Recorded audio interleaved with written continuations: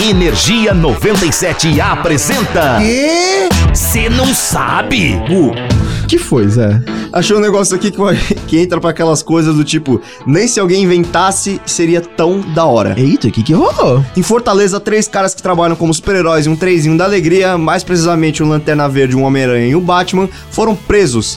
Eita, fio, como assim? Né? E eu achei mais maravilhoso é que a delegada que prendeu eles chama Thanos. Quê? É. Não é possível. Sim, a manchete é literalmente, abre aspas, delegada Thanos autua Homem-Aranha, Lanterna Verde e Batman de trenzinho da alegria no Ceará. Não, sério, por que ela prendeu os caras? Achei que fosse uma pergunta retórica. Né? Enfim, por posse ilegal de armas e colete à prova de balas, que aparentemente pertencia a um policial. Uau. Né? Segundo a delegada Malak Thanos...